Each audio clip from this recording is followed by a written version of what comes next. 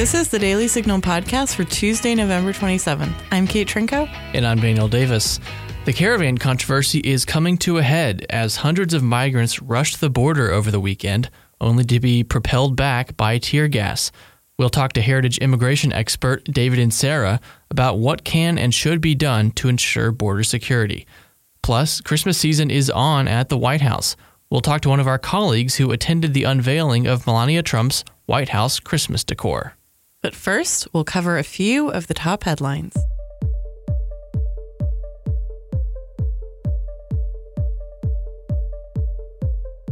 President Donald Trump is ready to take action on the border where tensions are high over the Caravan. He tweeted Monday, Mexico should move the flag-waving migrants, many of whom are stone-cold criminals, back to their countries.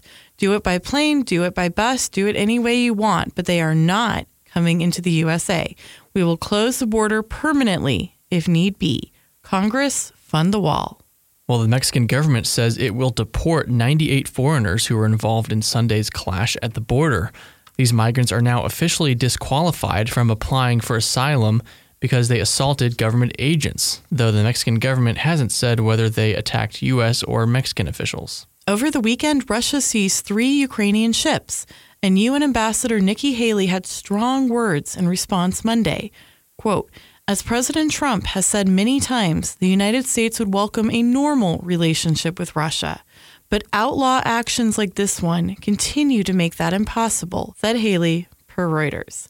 Haley added, quote, the United States will maintain its Crimea-related sanctions against Russia. Further Russian escalation of this kind will only make matters worse. It will further undermine Russia's standing in the world. It will further sour Russia's relations with the U.S. and many other countries, end quote. Want to know more? The Daily Signal's Nolan Peterson, who has been reporting from Ukraine for several years, has an article up on our website, dailysignal.com. Well, some not-so-good news on the manufacturing front. General Motors has announced that it'll cut 14,000 jobs from its North American workforce, shuttering 3 plants and closing 2 other facilities. This would eliminate 15% of its salaried and salaried contract workforce. GM says the cuts are part of an effort to adapt to market demands for SUVs and fewer sedans and coupes. Protests have raged over Paris in recent days over a diesel tax hike as the French government tries to promote green energy. The Wall Street Journal reports, over the past 2 weeks, protesters clad in yellow reflective safety vests have been storming French roadways and snarling traffic to vent their frustration with fuel tax increases. 2 people have died and hundreds have been injured in clashes between protesters and both motorists and police. Well, Twitter over the weekend permanently suspended a conservative user named Jesse Kelly. Kelly is a combat Marine veteran and a contributor to The Federalist. He was suspended for, quote, repeat violations of the Twitter rules. But Twitter cited no specific example of any violations. Daily Wire reporter Ryan Saavedra said a Twitter spokesperson told him that they would look into why the suspension took place. Their official response was, we have nothing to share on this account. A Chinese scientist, He Jiankui, is claiming he edited the genes of 2 twin girls so that they would be unable to get HIV. But the hospital the scientist says was involved is denying it. If the scientist is telling the truth, this would be the first time this has happened to human babies. Well, up next, we'll talk about the Caravan clash at the border with David and Sarah. Do you have an opinion that you'd like to share? I'm Rob Bluey, editor-in-chief of the Daily Signal, and I'm inviting you to share your thoughts with us. Leave us a voicemail at 202-608-6205 or email us at letters@dailysignal.com. Yours could be featured on the Daily Signal podcast. Was the use of tear gas at the border appropriate? Rodney Scott, Chief Patrol Agent for the San Diego sector of the Border Patrol, gave an interview to CNN Monday on this topic. Explain the decision to use the tear gas, because that is one question I think people have this morning. So one of our primary missions is to make sure that we keep the border safe and secure. I kind of challenged that this was a peaceful protest or that the majority of these people were claiming asylum. We ended up making about 42 arrests. Only 8 of those were females, and there were only a few children involved. The vast majority of the people we're dealing with are adult males. Similar to what we saw the first wave of the Caravan that came up about a week or so ago, the group immediately started throwing rocks and debris at our agents, taunting the agents. So once our agents were assaulted and the numbers started growing, we had 2 or 3 agents at a time initially facing hundreds of people at a time. They deployed tear gas to protect themselves and to protect the border. Were any of your agents hurt? So at least 3 agents were actually struck by rocks, but they were in tactical gear, so their helmets and their shields and their bulletproof vests actually protected them from the rocks. We did have a few vehicles that were damaged, some windows, and quite a few dents, but none of the agents were seriously injured. Joining us today is David and Sarah, a policy analyst at the Heritage Foundation. David, let's start with the topic of the day. Sure. Was the tear gas and pepper spray the right response at the border? How should the U.S. handle things, especially when people come this aggressively? Yeah, so I mean, I think we should differentiate to a certain degree, like violent behavior versus like any other type of behavior. So even if you cross the border illegally, so you walked across the border and then as soon as a Border Patrol agent finds you, you put your hands up. Okay, you've broken the law, but you've come peaceably. That's quite a different thing than what we're hearing today in the news, which is that you're throwing rocks. I've seen the video of people throwing rocks, not just like 1 or 2 people throwing rocks, but a good number of people throwing rocks. Now we're talking about damage to U.S. property, damage to U.S. Personnel. These are U.S. citizens and law enforcement who are being assaulted. And in face of that type of threat, you obviously don't want – I mean, people got all angry when President Trump talked about, for instance, changing the rules of engagement to treat rocks and things as bullets and to fire back. And so obviously we don't want to just shoot back at these types of situations, but these types of crowd control devices, pepper gas, and tear gas, stuff like that, that is the nonviolent way to try to disperse a crowd which is trying to do harm to American property and American officials. Now, we heard a few weeks ago about military troops being sent to the border. Were they in this area? Has that helped the Border Patrol at all? Yeah, so I think I've seen some video, for instance, of helicopters or other things that were deployed. It's not clear whether those were military, but it could have been military vehicles that were deployed to sort of help do reconnaissance and sort of do tell the Border Patrol what's going on. But like I said, it's unclear if that was the military or just the Border Patrol. But what I would say is that the military can serve as sort of a force multiplier. So the military is not allowed to do direct law enforcement action when it is called up in a federal way. So federal military, troops can't go out and just enforce the law.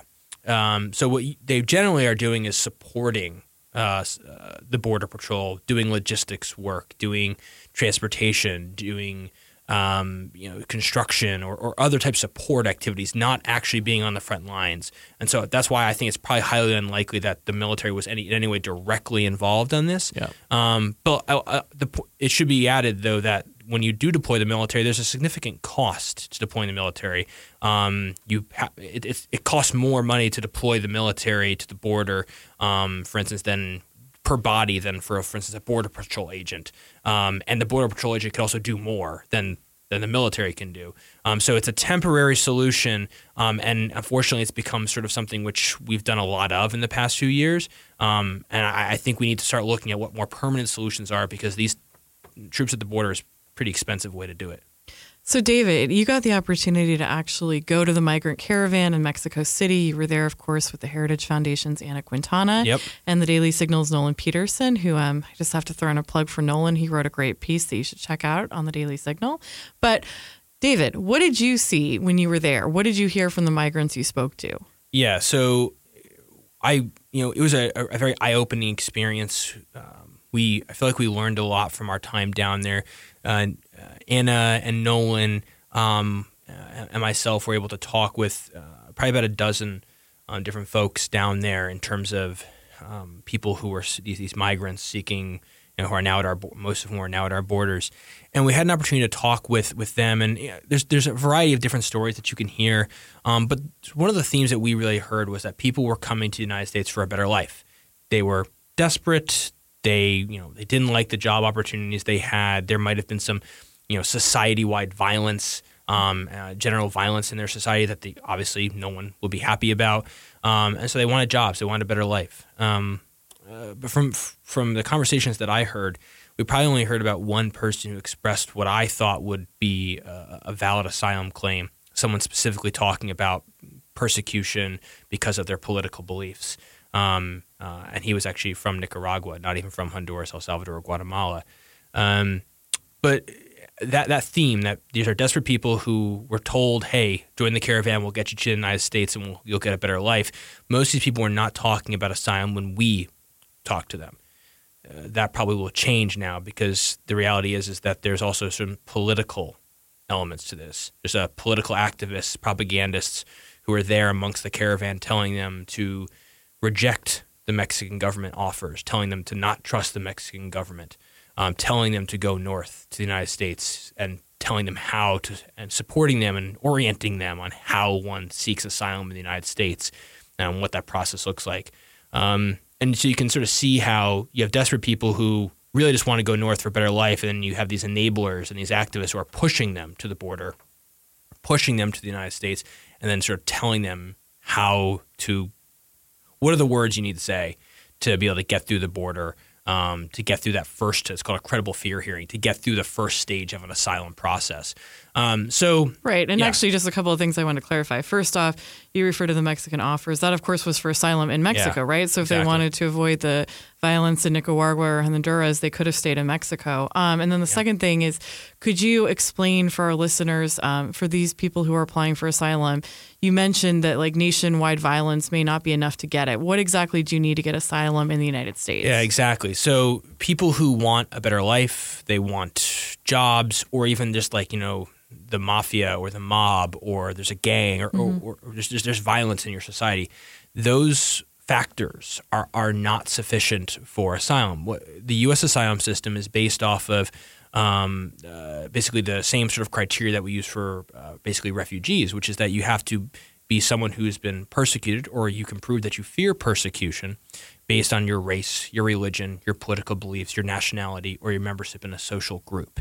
So those are the factors. And so, like I said, you have to face specific persecution. So an example I like to give is, let's say you're a business owner in El Salvador, and you are, the local mob or gangs demands protection money from you every month, and they beat up people if they don't do it. Okay, that's definitely violence, right? The gangs are going to beat you up, but they're beating up, or they're threatening anyone who doesn't pay them. It's not like they picked on you in particular. They just picked on everyone because they want money and they're willing to extort anyone because that's what criminals do. Now, let's say you are a gay business owner in El Salvador. Well, once again, if they come to you and extort money from you because they just want money from you, well, just because you're a gay business owner doesn't mean you are deserving of persecution, or deserving of protection, because you haven't been persecuted because you were gay. Now, if that same gang comes to you and specifically picks on you, and they say, we're doing this because you're a homosexual. Okay, well, now you have an potential valid asylum claim. So the violence that you face, the persecution you face, has to be specifically because of one of these characteristics. And it's not enough just to face generalized violence or even to be one of these categories, but the violence has to be because of one of those categories. And that's not something that a lot of people from these countries face. The latest statistics are that I think it's less than 10% of people from Honduras, El Salvador, and Guatemala will actually end up getting asylum because most of them don't have a valid claim. But if they can argue that they were getting asylum, obviously, isn't the issue here that it's a loophole that they see that they have a better shot of getting into America through an asylum claim than through the regular, I am from poverty, I want a better life? No, it's exactly right. And this is because there's a two-step process for how one gets asylum. The first step is called the credible fear hearing. Credible fear hearing just means that you have to prove that you might have faced persecution. It's a much lower bar. And so Right. I think it's about 85% of folks will pass that credible fear hearing. So they know the right words to prove to an immigration officer, okay, this guy might have faced persecution. So then you have to have your day in court to determine, well, did you actually face persecution to prove to us that you've actually you've met the relevant trademark, the benchmark? And the answer is that, like I said, only 10% will actually meet the final benchmark, but like I said, about 85% will reach that initial benchmark. Right. So, yeah, exactly. You have people who will come in because they know if they can get in, a lot of them, if they say the right words, they'll be able to try to game the system. They can game the system. Yeah. And then do they ever show up at their next immigration court hearing? Even just in the immigration court system, it takes about 2 years to hear an immigration case at this point. An average immigration case takes about 2 years from when you first get into the system to when you've actually have your case heard. The result, I heard a statistic the other day, I think it's about 2% of the families and children who crossed in the last fiscal year. Only 2% of them have been removed from the United States. So it's really slow. Like I said, most of them will not get asylum, but yet we haven't been able to remove them because they're stuck in this system. And most of them we're not even detaining. We were doing catch and release because of these loopholes in our laws. So what can our lawmakers do, if anything, in the next couple of months to address the issue of immigration? Yeah, so whether it's these caravans, whether it's just the general problem right now that we face with increasing asylum claims, the increasing number of families and children, and that is a pretty new phenomena, increasing families and children.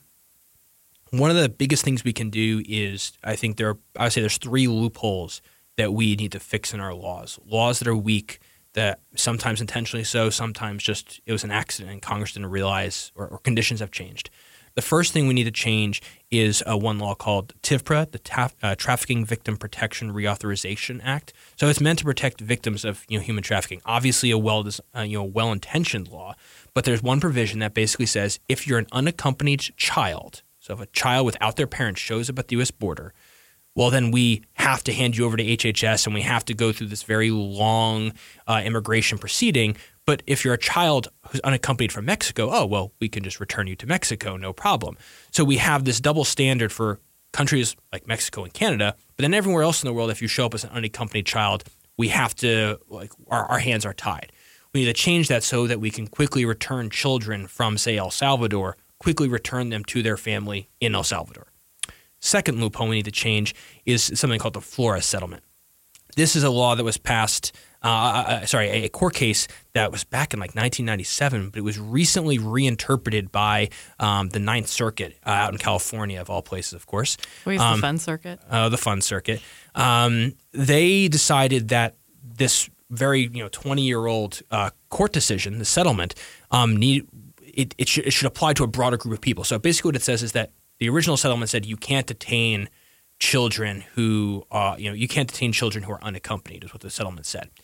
In 2016, the court said, well, actually, you can't detain children, period, even if they're with their parents. This is what led to the separation of children from their parents issue, because basically DHS said, okay, look, people are crossing the border illegally. We want to detain them so we can deport them, but we can't hold the children anymore because of this new decision. We're not allowed to hold them for more than 20 days. So they decided to detain the parents, but they had to release the children, thus separating the families. The best solution here is simply to say, look, keep families together, but quickly deport them. Don't have this long, convoluted process. If you come as a family unit and you don't have a good case, allow for them to be detained together and removed together, rather than having this sort of you have to treat the children different than the parents. Because the only alternative solution right now is you just release both of them. You release the parents and the children. That's catch and release, and it's not working. The last thing we need to change is our asylum system. Last question for you here. Earlier you mentioned the reason you talked about the root causes really that are driving this migrant crisis. I mean, a lot of folks I think are wondering, including myself, are wondering, why now? I mean, if there's any president who was going to do anything he could to push back a migrant caravan, it's President Trump. Yeah. And clearly they're being told by other people that they can somehow get through. Yeah. But what is driving the migrant crisis at this particular moment? Because there's been poverty in these countries for forever. What's unique about this particular moment, and what can be done policy-wise to address that root cause? Yeah, and this is where we get, I think, specifically to these loopholes. So what has changed? We have overall levels of illegal immigration are declining, but a certain subsect is increasing, family units and unaccompanied children. Why are those units increasing? And asylum claims are increasing like 20-fold. So why is immigration as a whole declining, but these specific groups and claims are increasing? And it comes back to these loopholes. Well, if you come with a child, they'll release you because of the Flores settlement and the way it was determined and the way it was recently redetermined in 2016. So it really is the courts that provoked So this. you have a new policy that says you can't hold family units with children. So everyone decides, hey, I'll come with a child because they can't arrest me. Then and family separation ends, and we're just releasing people now. And if you claim asylum, claiming asylum is pretty much always what happens in this process as well, because that always slows the process down. So really what needs to change is those first two loopholes I mentioned, closing TIVPRA and the Flores settlement, changing those so we can detain people and remove them quickly. But then also changing the asylum system so that we can adjudicate these claims faster. We can say, hey, why didn't you claim asylum in Mexico? Maybe even add some new provisions like having them claim asylum at our embassies in Mexico City or in Tijuana at our consulates. That way we don't have to detain anyone if they're still on Mexican soil. Right. We simply say, we're going to hear your cases there.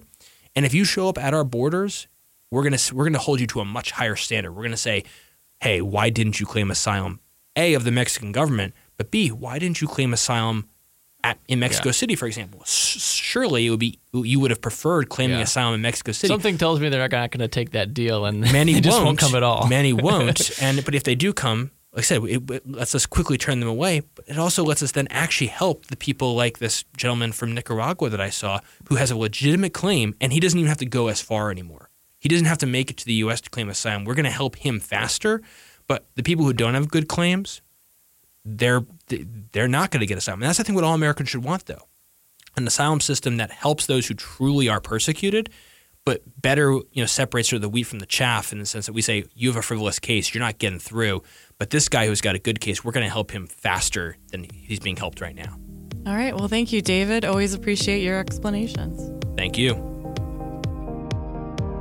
Want to get up to speed about the Supreme Court? Then subscribe to SCOTUS 101, a podcast about everything that's happening at the Supreme Court and what the justices are up to. Well, things are getting festive at the White House. It's traditional for the First Lady to unveil the Christmas decorations each year, and Melania Trump has not disappointed with her selections. We're joined now by Jenny Montalbano, who had somewhat of a fun outing at the White House recently to watch the unveiling of this year's Christmas decorations. Jenny, how was it? Oh, it was phenomenal. It was really cool. I got to go in a group of other reporters who cover the First Lady and got to walk the route that the public tours will also take.